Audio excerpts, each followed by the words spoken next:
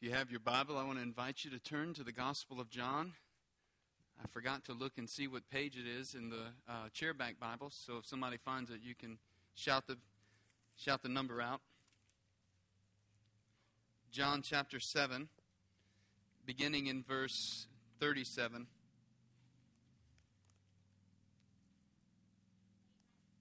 $8.93. Thank you. Should have remembered that from last week. This morning we are looking at a continuation of a text where Jesus has been in the tabernacle or in the temple. He's been in Jerusalem for the Feast of Tabernacles. And as he's been gathered there, he has approached midweek, mid-feast. He approached, we saw last week, in the middle of the feast, and he began to speak and interact with those religious leaders, telling them that he didn't come of himself, but he came from the Father who had sent him, and then calling them to have faith in him, really, to see him as the one whom God the Father has provided to bring salvation to all those who would believe. He is God's provision and God's way of salvation. And so that was last week in the middle of the feast. But then this week we come to the end of the feast, and the text really kind of moves along in three scenes. But I want to spend most of our time this morning developing the first scene, and the second and third scene of the text. We will just we'll look at them and see them as application, or see them as truths that we can walk away with. Practical application. But really in the text this morning, beginning in verses 37 through 39, Jesus is speaking about being the fountain of living water, saying that from him the rivers of living water truly flow, and they go to every believer. And so the title of the message this morning is The Fountain of Living Water. And I want us to see this morning in this text, just real simple, that Jesus is the giver of eternal life. Now, I know we've said that from many texts, and we see that in many texts. We see it here this morning very simply, very straightforward. Jesus is the giver of eternal life. And what that means is there is no other person who is the giver of eternal life. Jesus is the only one. The Christ of Scripture is the only one who gives eternal life. He has been ordained and sent by God the Father to declare the coming of the kingdom of God. And he is the one through whom God delivers the world and redeems man from sin. And that is the point of what Christ is speaking and saying as he comes to the last and final day of the tabernacle, of the feast. Consequently, when we see that Jesus is the giver of eternal life, I think the challenge for every true disciple of Christ is to recognize that we have been given, as we sang about a moment ago, we've been given the gift of the Holy Spirit as a means of living and proclaiming the gospel of Christ. Every believer has the Holy Spirit of God dwelling within as a means of living and proclaiming. If we are believers in Christ, that means we are disciples of Christ. The calling for the true disciple of Christ is to live in submission to the Holy Spirit of God, following and being led by God through His Spirit. So we saw last week the challenge, are we willing to do the will of God? The question we come to this week is really an invitation that Jesus gives to all who are listening. And that invitation begins scene 1, where he says, anyone who is thirsty, come and drink. For the one who thirsts, he is to come and he is to drink. So look with me in verses 37 through 39, and let's read together. Now on the last day, the great day of the feast, Jesus stood and cried out, saying, if anyone is thirsty, let him come to me and drink. He who believes in me, as the Scripture said, from his innermost being will flow rivers of living water. But this he spoke of the Spirit, whom those who believed in him were to receive. For the Spirit was not yet given, because Jesus was not yet glorified. Let us pray. Father, as we come to your word this morning, help us to see the wonderful and rich truth of what it means for us now that you have been glorified. Help us to see your glorious truth in your word. Help us, God. Give us minds by your Holy Spirit's illumination to understand and to comprehend the simplicity of the gospel. What we've already seen it this morning and displayed. We've already sang about it this morning. Help us, God, to help it to sink down within our hearts. And help us, Lord, to rejoice in the truth of your word. And we ask you, Lord, to give us insight. Give us hearts to love your word, minds to understand, and wills to live it out and apply it in our lives. It's in Christ's name we pray. Amen. Every morning during the 7 days of the Feast of Tabernacles, the priest, they would march from the temple down the steps through the water gate, going toward south in the city toward the pool of Siloam. And every morning of this feast, they would do this, and they would be carrying a golden pitcher with water.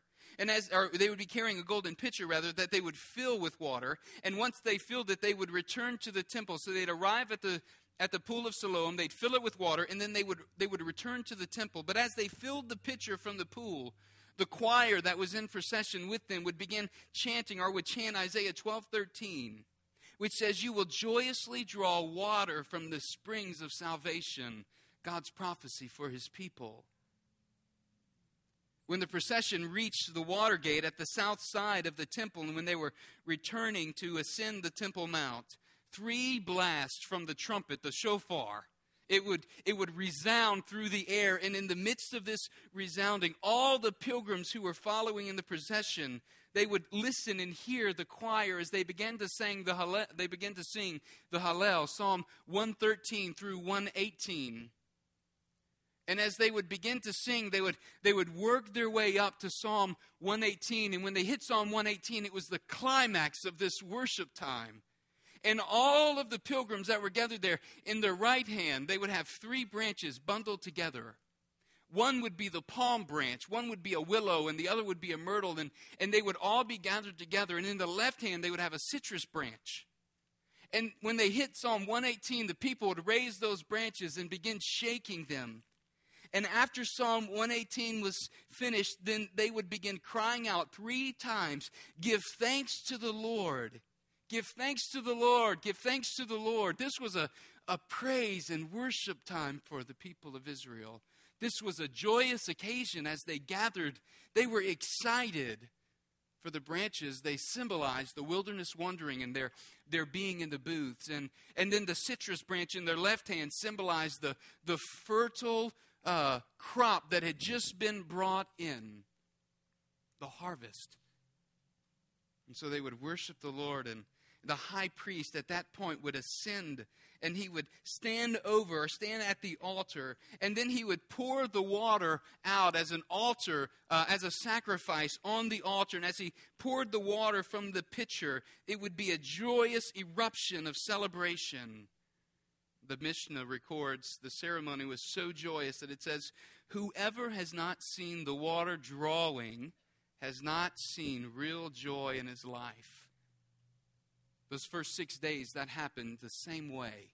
But on the 7th day, the last and greatest day of the feast, the procession would occur 7 times.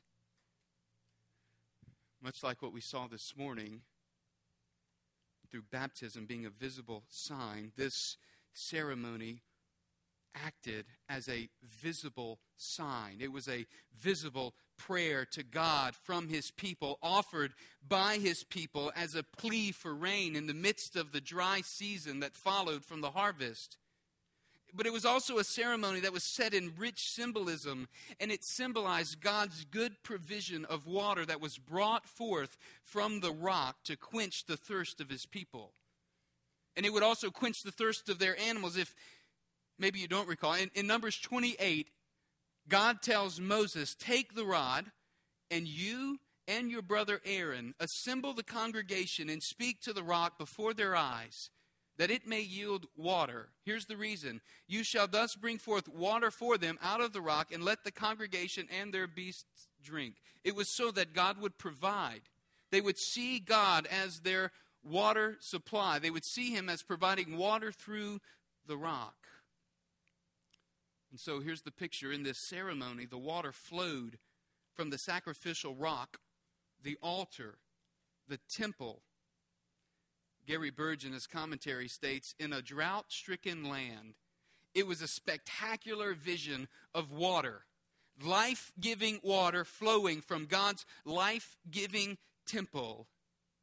It's in the midst of this sevenfold procession on a hot, dry day where they are pleading and praying for rain, where people have now descended and ascended on the steep Temple Mount 7 times, that Jesus steps into public view and he makes this climatic declaration, crying out, if anyone is thirsty, let him come to me and drink. He who believes in me, as the scripture said, from his innermost being will flow rivers of living water. It was the moment of climax when he would proclaim and declare this. And it's in this moment of climax that there are many responses that are resulting and that ensue from it. But before we hear the responses, I want us to just take a moment to see 6 different implications that come from this declaration of Christ being the one whom they are to come to. This invitation, if you thirst, come to me, drink. He who believes in me, as the scripture said, from his innermost being will flow rivers of living water. Jesus is the source, as we'll see in a moment. But I want us to move from some specific implications to more general implications. I want us to see first these 3 implications that really kind of highlight and go in depth with the richness of all the aspirations of the Feast of the Tabernacle. Because the point Christ is making is that Christ, he owns all the aspirations of the Feast of the Tabernacles. It all points to him. It's all about him. And he's coming and he's declaring this. And so the first implication I want us to see is this, in verses 37 through 39, that Jesus is the fulfillment of all that the feast longs for. Jesus is the fulfillment of all that the feast longs for. The Feast of Tabernacles was instituted by God's command. And it was instituted to point his people to their great need for him, to call them to a place of dependence. It served as a reminder that God is the one true God who is worthy of all praise. They were to remember and they were to continually recognize that they were created and favored for the glory of God and not for their own glory. This was what the people of Israel were to remember and to recognize, and why they were celebrating the Feast of Tabernacle. C.S. Lewis wrote accordingly in this vein in Mere Christianity by saying this. The quote will be up on the screen for you. Creatures are not born with desires unless satisfaction for those desires exists. A baby feels hunger. Well, there is such a thing as food. A duckling wants to swim. Well, there is such a thing as water. If I find in myself a desire that no experience in this world can satisfy, the most probable explanation is that I was made for another world. If none of my earthly pleasures satisfy it, that doesn't prove that the universe is a fraud. Probably, earthly pleasures were never meant to satisfy it, but only to arouse it, to suggest the real thing. The Feast of Tabernacles celebrated this. Celebrated God's bountiful provision through harvest and sustaining them with food. And it placed the need for rain front and center before the people, that they would depend upon God and that they would trust in Him. Their visible action of prayer lived out before God's people revealed a deeper, much greater need that went far beyond the physical provision of rain. It revealed their need for the living water that Christ was offering. He was offering them living water, that which could quench the thirst of their souls. It also served as a reminder of their forefathers' journey in the wilderness.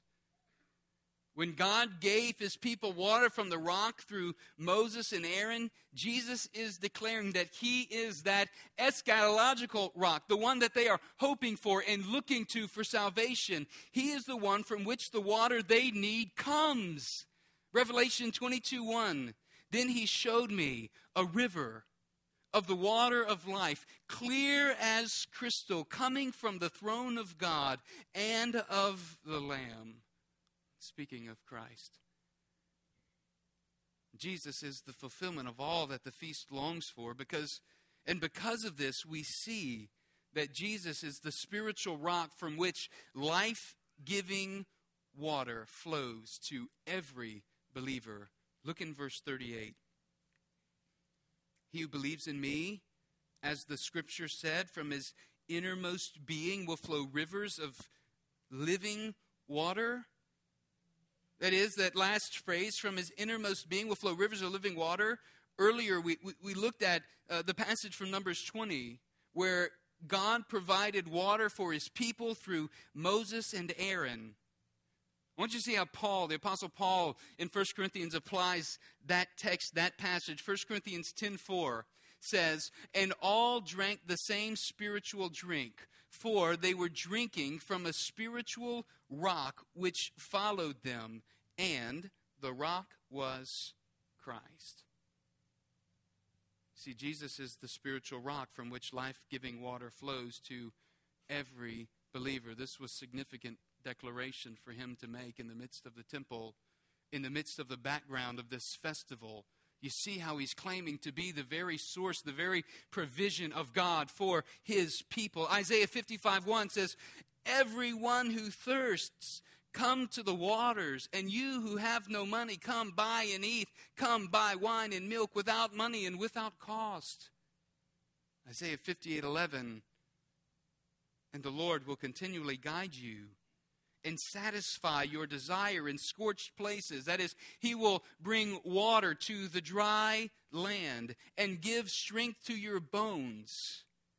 And you will be like a watered garden and like a spring of water whose waters do not fail. We see this answered in Christ in the promise of provision of rivers of living water flowing from the believer's innermost being.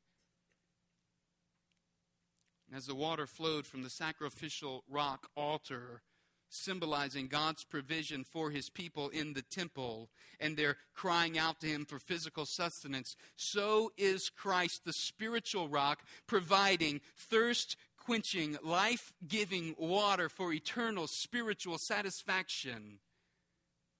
It is Christ who provides the life-satisfying, soul-satisfying water that quenches the thirst of every man, woman, boy, and girl. The third implication in verse 37, again, drawing from the temple and the scene at the Feast of Tabernacles, Jesus is the new temple. We see this in verse 37. He's the new temple. He's the presence of God among His people. Standing in the midst of the temple on the last and great day of the feast, He cries out, "If anyone thirsts, let him come to me." Using the picture of water being poured out, saying He is the one who satisfies the deepest need. And in so doing, He claims to be the sum total of all of their worship activity. It must all be directed to Him. And this is in line with John 1:14 in the prologue, where John writes, the Word became flesh and dwelt among us. Literally, he tabernacled among us. He made his dwelling. The incarnate Word, God the Son, stepped down, becoming the Word. And he dwelt among his people. He made his dwelling here. You see, the presence of God, the glory of God, walking among his people. No longer is his presence refined or confined to the temple. Now his presence has come in bodily form, and he is here. That's the point. Jesus has already said it in 2:19 as well, where the religious leaders challenged him, and they said, what sign do you give us? And he said, destroy this temple, and in 3 days I will raise it up. And they sneered at him. The point is that Christ is the fulfillment of all that the feasts long for. Passover and the Feast of Tabernacle.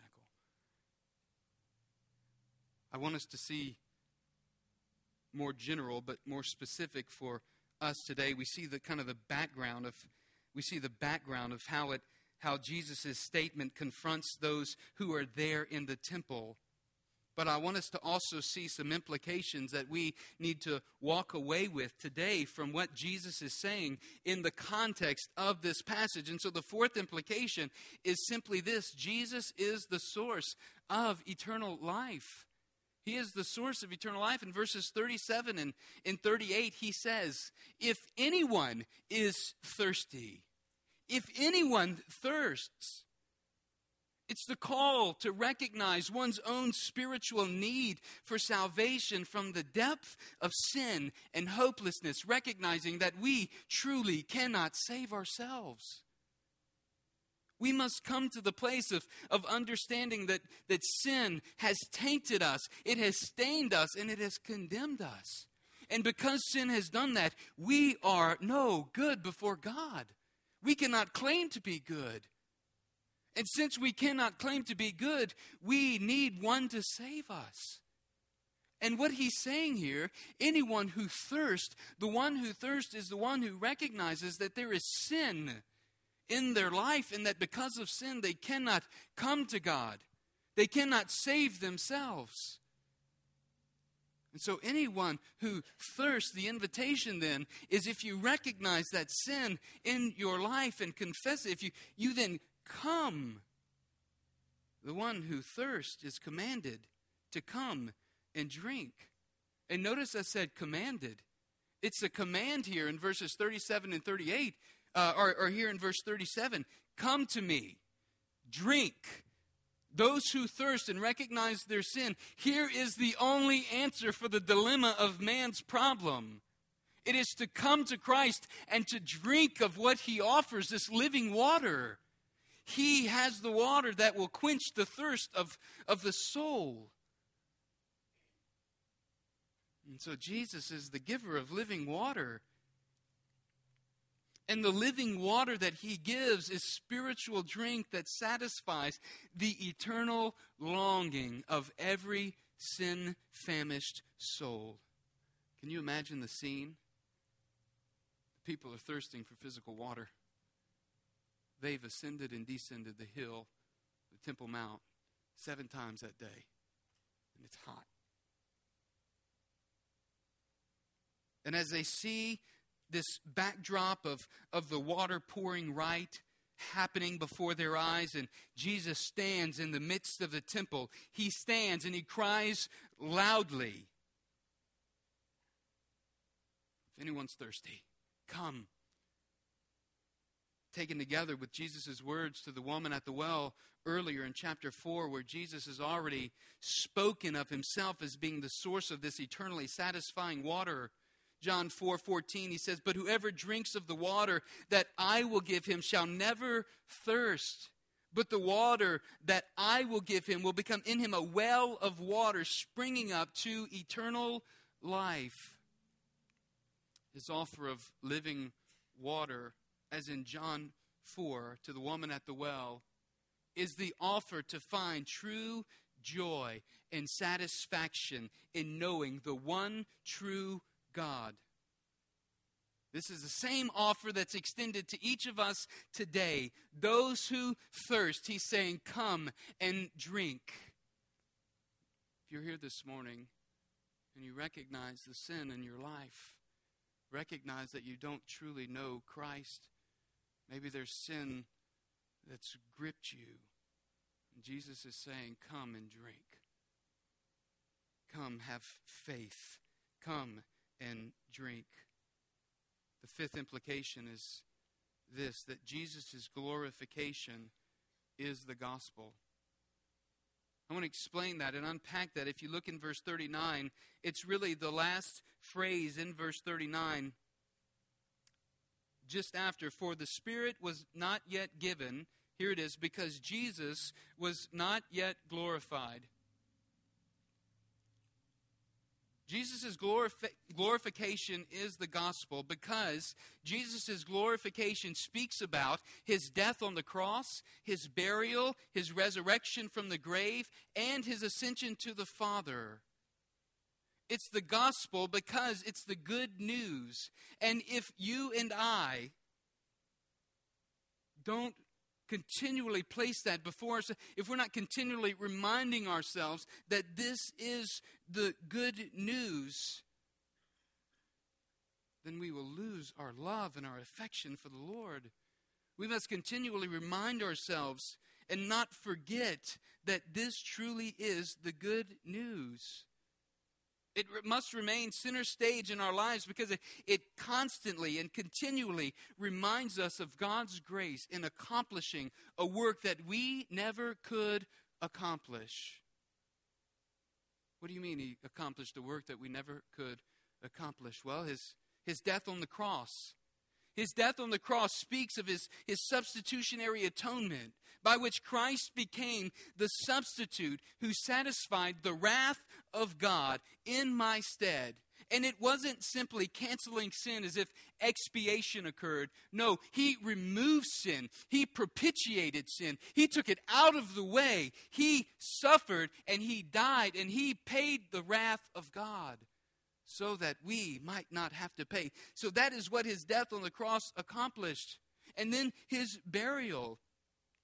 His burial was his sentence to death under the wrath of God, where he felt, get this, he felt the full weight of God's justice and condemnation against us. Christ himself took the death blow that every one of us deserve. He took the death blow that was ours because of sin. And he died, and he buried it. His resurrection from the grave, his victory over sin and death, whereby he powerfully and eternally conquered our adversary, Satan. Jesus eliminated the sting of death, granting privilege of eternal life and of eternally abiding in his presence to all those who thirsts, who come, and who drink, and thereby have faith. See why this is good news? He died on the cross. He was buried, and he resurrected from the grave. And because he resurrected from the grave by his power and by his authority, he then ascended to heaven, and it completed his journey, and he was glorified. And by his power, when he rose, he ascended, which brings the final implication, number 6. And it's this: his glorification has ushered in the gift of the Holy Spirit, through which everyone who believes experiences rivers of living water. Jesus isn't saying here that the believer is the source of living water, as some might take verse 38 to mean. Instead, he's saying that the Holy Spirit is the living water, and he, the Holy Spirit, is given to all believers upon their belief in Christ. He's not saying that the Holy Spirit wasn't yet active in his ministry and in the ministry of those who truly believed. Instead, after his ascension to the Father, we now learn and we see of the full sense of the Holy Spirit's ministry and indwelling, his continued presence in the life of all who believe. So Jesus is saying in verse 38, get this, from his innermost being will flow rivers of living water. This means as believers, we're not to grow stale and stagnant, like ponds always taking in water but never giving out water. Like the Dead Sea that has the Jordan River running down into it, but it never sends any out. And everything that's in the Dead Sea is dead. We as believers are not to be like that. The call of all who believe in him is to be a channel of blessing through which the living water of Christ flows. This happens through the leading and prompting of the Holy Spirit in the believer's life. We are to bring the living water to thirsty souls, brothers and sisters.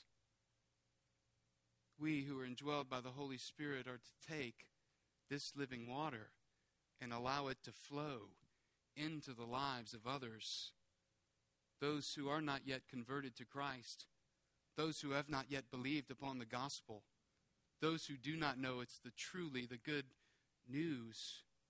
And not only that, we are to be the body of Christ, made of various parts and members who are ministering to one another. This is the river of life flowing out of the believer. From his innermost being will flow rivers of living water. All who are true disciples of Christ have rivers of living water flowing from your innermost being. I want to point out, it doesn't say that you have to draw the water out. It's not to be drawn. It flows out. Right? There's the reason why he speaks of it flowing out. The Holy Spirit within the believer's life fills the believer, and the rivers of living water then flow out from the life of the believer as we walk with God, as we walk according to his will. One humble man prayed, Lord, I can't hold much, but help me to overflow lots.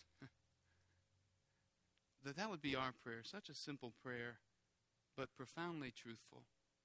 Help us to overflow lots. Help us, Lord, to use the gifts which you have given us to minister the gospel to our brothers and sisters in Christ. Help us, Lord, to use the gifts you have given us and the testimony of your gospel and the transformation that you've worked in our lives. Help us to speak that so that rivers of life flow to thirsty souls of those who are not yet converted, who do not yet know the gospel of Christ. As we asked last week, who are we to withhold Christ from others? This is the challenge of scene 1, verses 37 through 39. I wanted to just quickly walk through scene 2 and scene 3, making some practical observations that kind of help us to see the invitation of Christ in scene 1, and then the response in scenes 2 and 3. Scene 2 is the response to Christ in verses 40 through 44. There are 3 responses to Christ. We stated last week regarding the first one, when the truth of the gospel of Jesus Christ is proclaimed, people are divided in their response. Verse 40 and 41 show us this. Some of the people, therefore, when they heard these words, were saying, "This certainly is the prophet." Verse 41. Others were saying, "This is the chief priest." Still others were saying, "Surely the Christ is not going to come from Galilee, is he?" 3 different responses here. The first response, they say, "This certainly is the prophet." We saw this view several weeks ago after Jesus fed the 5,000 with loaves and fish. They wanted to come and they wanted to take him and make him king by force. They wanted to shape his messianic destiny. This was a fundamental misunderstanding of Jesus' mission. And it's one that's similar today. It's similar in that people today still come to Jesus on their own terms and not believing who he has revealed himself to be according to his Scripture. We still see this problem. We still see this in people coming, wanting to approach Jesus in their own way, with their own presuppositions, and not wanting to truly submit their lives and surrender to Christ as Lord. Yet that is the call for the life of the believer, that we surrender to him as Lord. We cannot call ourselves Christians if we are not disciples of Christ, if we are not surrendered to him as Lord of all. The second response, others were saying, this is the Christ. They were believing. Those who were earlier refraining from speaking, they've been emboldened by Jesus' proclamation, and they've truly believed in him. They've heard the words of Christ, and now they have said, yes, this is the Christ. And they have gone out proclaiming. They are willing to take a stand and say, we believe he is the Christ. But then there is also the response of the third group. The third response, surely the Christ isn't going to come from Galilee, is he? In verse 41 and 42. Hasn't the Scripture said that the Christ comes from the descendants of David and from Bethlehem, the village where David was? And so a division occurred in the crowd because of him. You know, these are the ones who are skeptics, probably the Jerusalemites from verse 25 that we saw last week. You know, the reality is it doesn't matter how much evidence supports Christ as Messiah. They simply won't believe. Their hearts are hardened. Their eyes are shut. Their eyes are veiled. And until the Lord opens their eyes, they will never believe. They're even antagonistic toward the gospel message. You know, we see these same three responses even today as we encounter others and share the gospel of Christ with others. But it doesn't mean that we should withhold Christ. We should be faithful in sharing Christ and letting the river of living water flow from within. I wonder which one of these responses do we find ourselves in this morning? Those who want to shape and fit Christ into our own box? Those who truly believe and are ready to proclaim and to share? Or maybe those who are skeptics. It doesn't matter what evidence is presented, we just won't believe. Maybe we're too concerned with seeking the pleasures of this life and not seeking the pleasure of God. We're so consumed by our own pursuits and our own desires that we're having too much fun. Let me encourage you that there is no joy greater than knowing Jesus Christ and walking with him. There is no satisfaction greater than having the thirst of our souls quenched by the offer of eternal life and by the joy of walking with Christ and knowing his provision.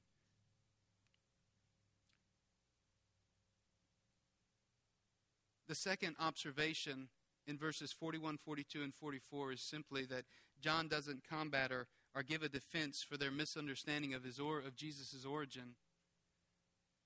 It's important for us to understand and think critically about this. It would have been easy for John to lay out a defense for his lineage, but the synoptics already do that, Matthew, Mark, and Luke. And so what John does is simply present the origin of Christ as the one who has come from God. We see in the prologue in John 1 through 18. And so to miss this as some claim is to miss the reality of the message that John intends to communicate about Christ and the gospel of salvation. We see at the end of John's gospel in John 20:31, but these have been written so that you may believe that Jesus is the Christ, the Son of God, and that by believing you may have life in his name. Some of them wanted to seize him, but no one laid his hands on him. Not even the officers of verse 45 in scene 3, where we see pride, prejudice, and righteous judgment in verses 45 through 52.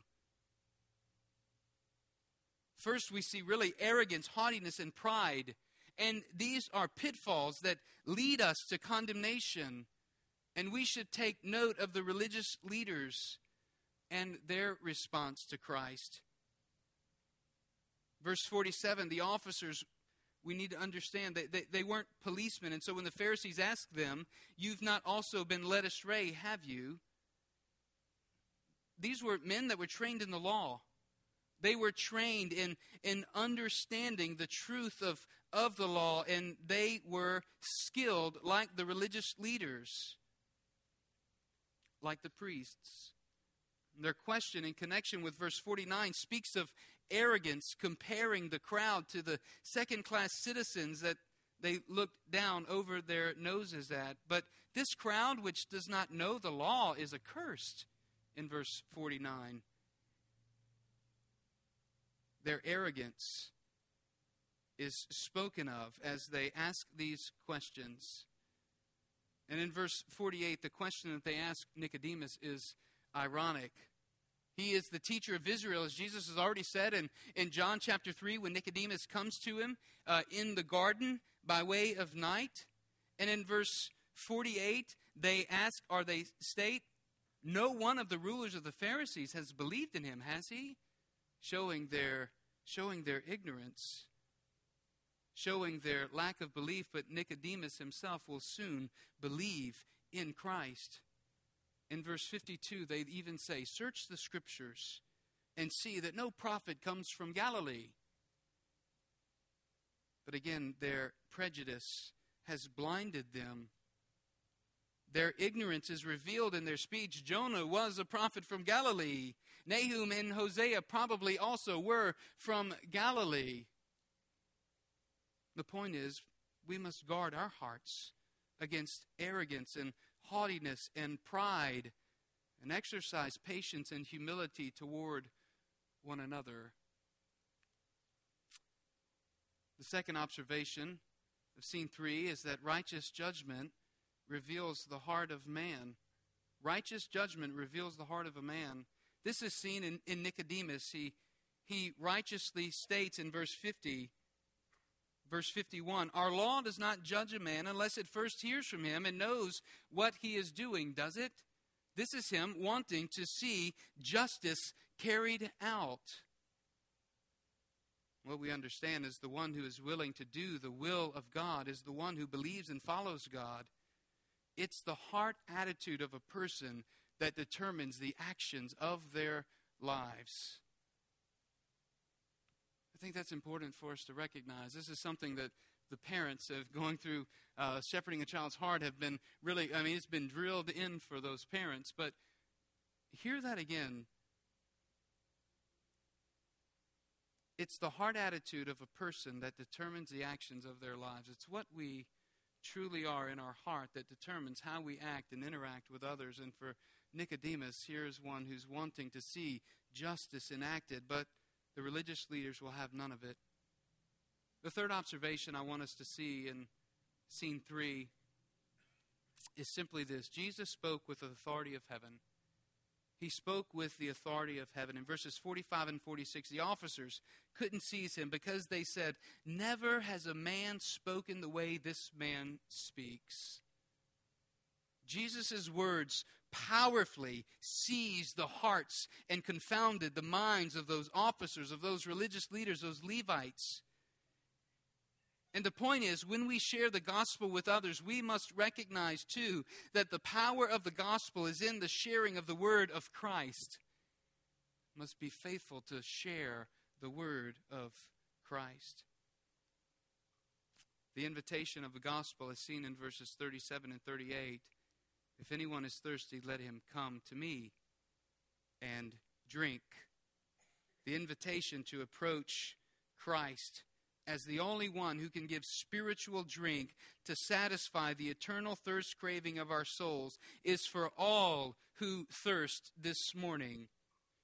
And those who drink are partaking of the gift of Christ through faith in Him alone. Jesus Christ is God's provision for eternal life.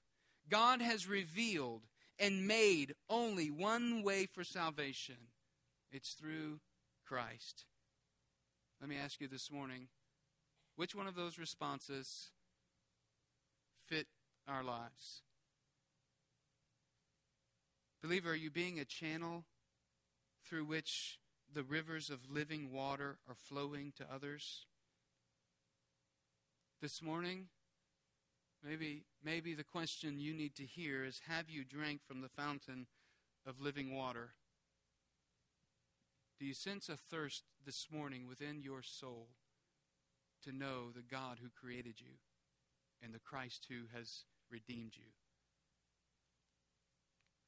I want to close this in prayer, and I want to ask you to respond in a couple of ways.